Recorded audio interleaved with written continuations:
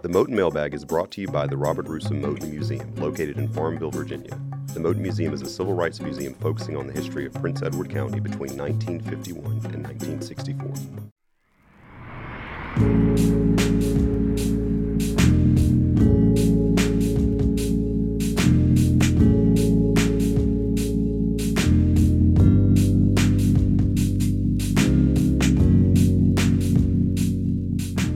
Hello everybody, my name is Kanan Townsend, Director of Education and Outreach at the Robert Russo Moton Museum located in Farmville, Virginia. And I'm Leah Brown, the Assistant Director for Education here at Moton. And this is Moton Mailbag Season 2. The Moton Museum is a civil rights museum focusing on the history of Prince Edward County between 1951 and 1964. The Moton Mailbag is a weekly listener question show. Each week we'll answer questions about U.S. history, African American culture, civil rights, and more that are submitted by our listeners. Feel free to submit via Facebook, Twitter, Instagram, or you can email us at info@motonmuseum.org. Yes, please send in your questions. We need your questions. We have a pretty decent backlog going so far, but we always are welcoming new questions are coming in. So it's been a while, Leah. We last recorded back in May, and this, episode 10 of season 1 probably released back in June or maybe even July. So either way, it's been a while since you've heard us. So just checking in. How are things going for you? How is life? A lot has changed in 4 months. Yeah. So, okay, guys, October's coming. Spooky season is on the way.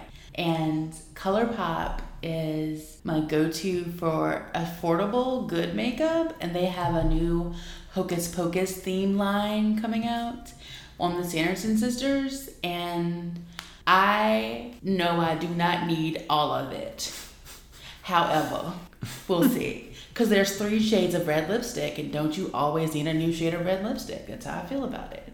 So I'm excited for spooky season. I find myself running out quite a bit. I don't mind Halloween and spooky season and fall and all that fun stuff, but I'm just like, bring on November, bring on my holiday music and Thanksgiving, and then happy holidays throughout 2020. I feel like we could all use just like that pick me up of the holiday season, given to your neighbors, the spirit of Thanksgiving just throughout the whole kind of latter portion of 2020, because it's been a slog. It's been a slog. Yeah, it's been a little rough around the edges. But I think that is a perfect segue into what on earth has been happening. So I'll let Leah get us started with our first question. Okay, so at Moton, while we were close to the public, we did I finished a lot of our digital programs. We can now offer 14 digital programs for grades 3 through 12. And then also did some on-site programming with the hope for when we can gather back together again. There's nothing like being in the Moton. And I just love to see students roll in. It's like, hey guys, welcome. I'm glad you're here. And then we get into it. We get into the story, the history, the advocacy, and the power students actually have. Oh, and then on down the pipeline, working on a short course for teachers covering things like primary sources, how to put them in the classroom, civil rights literature in the classroom, basically trying to bridge the gap between civil rights history and story with the classroom and timing. That's what I had going on. What about you? Yeah, there's been a lot. When we closed back in March, we just had no idea what was going to happen, right? In many ways, we still don't have a clue what's going to happen. Back in March, when we first closed, we just kind of had a moment to sit and observe everything that was happening and to try to take stock and see where we needed to go next. We went from doing all in person, on site in our museum in Farmville to doing all virtual and social media. And, we started the Moton interview series. We started this podcast in and of itself. And this was a lot, for us who this is not necessarily our kind of natural wheelhouse. So, coming down the pike, we've got some really cool stuff that is happening. During COVID, we received a pretty big grant from NEH, which we've been working very hard. And we're going to be creating a virtual exhibit, which is going to be finished by the end of December, which is going to be a tremendous resource for educators. Through a previous IMLS grant, we've still been plugging away at. So look forward to teacher professional development opportunities that will be coming out of that, volunteer and docent training, et cetera, et cetera. So we're really just kind of making sure to produce quality content, quality programming. So for instance, September we celebrate the observance of Reverend L. Francis Griffin Day. And so instead of doing something in person, which we likely were not going to be able to do, we did a faith and leadership kind of interview series where we interviewed several folks, one of which being Reverend Griffin's son, eldest son, Skip Griffin, L. Francis Griffin Jr. Interviewed him to kind of get a definitive interview about him and his mother. We talked with some people who are currently active in the social justice kind of spheres and circles, but kind of do that as a part of their ministry. So I think we've done a pretty good job. We've created a lot of good stuff, but more to come, and we'll see kind of how things grow and adapt as the situation grows and adapts. So, all right. So on to the next question. Yeah. So Kanan, why is history important? This is a hard question, but it's also a very easy question. And I could answer this in 2 seconds to say, why isn't history important? History of math, history of science, history of society, history of culture. Everything has a history, right? But I think the big thing, and what I've been on a big kind of tirade about lately, or on my soapbox rather, not a tirade, but is if you don't take the time to learn the history, you don't recognize kind of patterns in the history of discrimination and marginalization of people of certain backgrounds. If you don't take the time to learn the history, then history will repeat itself. Cliche, but so true, right? A lot of these issues are not new. Discrimination isn't new. Racism isn't new. Gerrymandering, redlining, none of this stuff is new, right? It's been happening for a very long time. It just might be dressed up a little bit differently. One of my favorite quotes that one of my good friends who works at the Virginia Holocaust Museum says, if you wondered what you'd be doing during slavery, during the Holocaust, during the Civil Rights Movement, you're doing it right now, right? Because a lot of these issues, if not all of these issues are still going on. It just looks a little bit different. So history is the example, right? A lot of people, ask me, Lee, I'm not sure about you, but how are you feeling right now? I'm like exasperated, drained, overwhelmed, but looking back at the history, it's an example of we can overcome, right? At least to a certain extent. It's just a series of overcomings. You never fully overcome. That's why you keep fighting, so you don't get complacent. Especially working here at Moton. A lot, and in my opinion, the Black experience often gets portrayed as tragedy, right? We always talk about slavery. We always talk about the events of the Civil Rights Movement, but never about, the resiliency and the grit in that community to continue fighting, so all the issues that are still occurring today, all the people who are still being, targeted and attacked and murdered, we keep fighting, right? We keep persisting. We show that resilience and we continue, but without that example of history, right? In recent history, we can't do that in an effective way without treading some of the same stuff we've done that didn't work so well. So I think history is important on a myriad of levels, but that to say the least. So I'll pause there. What about you? Yeah, so history is how we understand what is happening in 2020, because decisions were made to put things in place that have changed people's potentials. Just the sheer number of, this morning, reading an article about a county who apologized for their role in segregation, but then their 2020 context of how the students who are of color are still being impacted. It's like, we see the time difference, the change, but things in place are still harming people of color. And then we think about, I love the Constitution now. The 14th Amendment, equal protection under the law, we don't have that yet. It's not there for people of color. And to ignore it is to be willfully ignorant of what is going on. And the fact that people have privilege because of just what their skin color is, because people who had that same skin color made the laws that put it on the books. So it's kind of a mix of understanding how we got here and then what actions we can take to move forward. Right. Like you were speaking about the resilience of the Black community. I'm in awe of grassroots activism. Let me some Ella Baker. Her job, her idea was to empower the people to speak for themselves. You don't need a spokesperson. You have a voice. You have a mind. You have your own community. We're currently engaging with the American Association for state and local history, and their big themes are over and over again. It's been engage with the community, know your community, be a part of your community. And then the museum aspect, be part of your community and have your community be part of your museum. One of the presenters explained that certain museums have the expectation the community would help them when they drop the ball.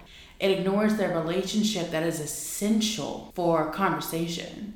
And I feel like in Moton, I'm spoiled because we have that already. Right. Our community is the museum because their stories make up the museum. That's the power of the Moton Museum itself, the personal histories, personal stories. So I feel like we're ahead of the ball. It's what's exciting for me.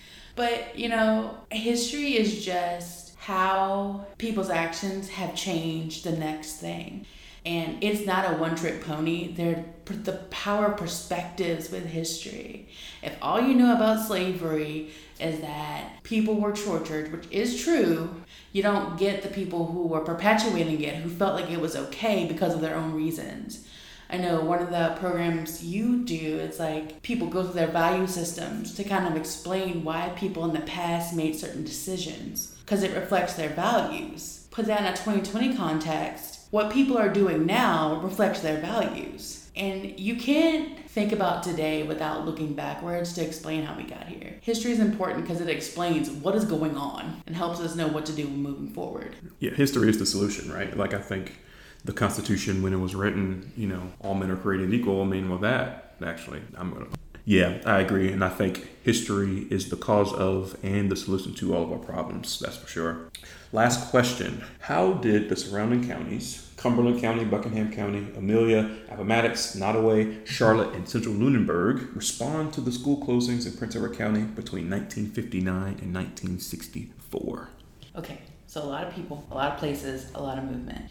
Ended up being that some families, they would, if a child from Prince Edward had a sibling, they would go stay with their sibling.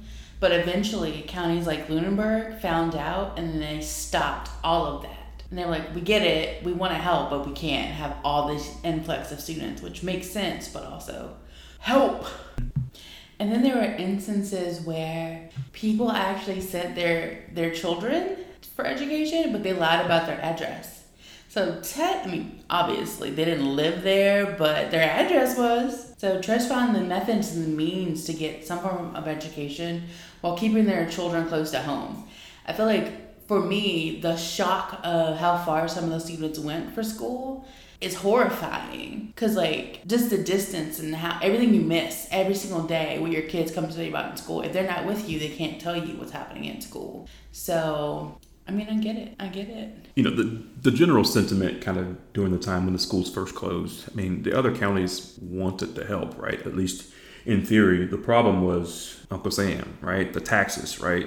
If these students are coming to these schools that are already severely underfunded because they were colored schools, you're putting much more of a strain on the tax dollars that went into funding the school in the first place. So that's why a lot of these school districts kind of crack down on people lying about their addresses. So people had to be very creative about going to schools in other counties if they were to. One story in particular, there was this father of this family unit, and he had a job in Appomattox County.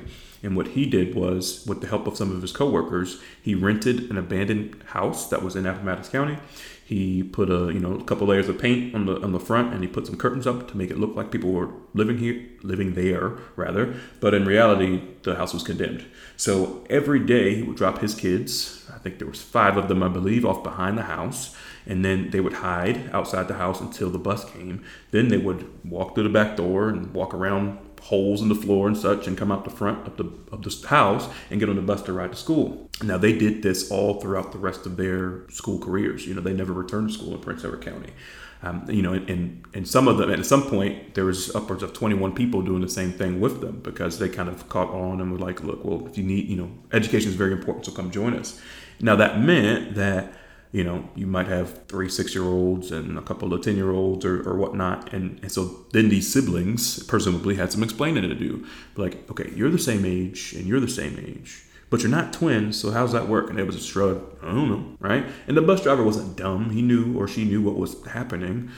And the bus driver wasn't stupid. They knew what was going on, but they knew how important education was to these students. I mean, truly, to summarize that time period, education for African Americans was truly a privilege and not a right. And so they took it very, very seriously, and it's something they really wanted to attain back. So a lot of folks tried to go to schools in the surrounding counties, but again, only so much could be done. So, of course, many students went away to live with distant relatives. There was, of course, Kittrell Junior College program that was started.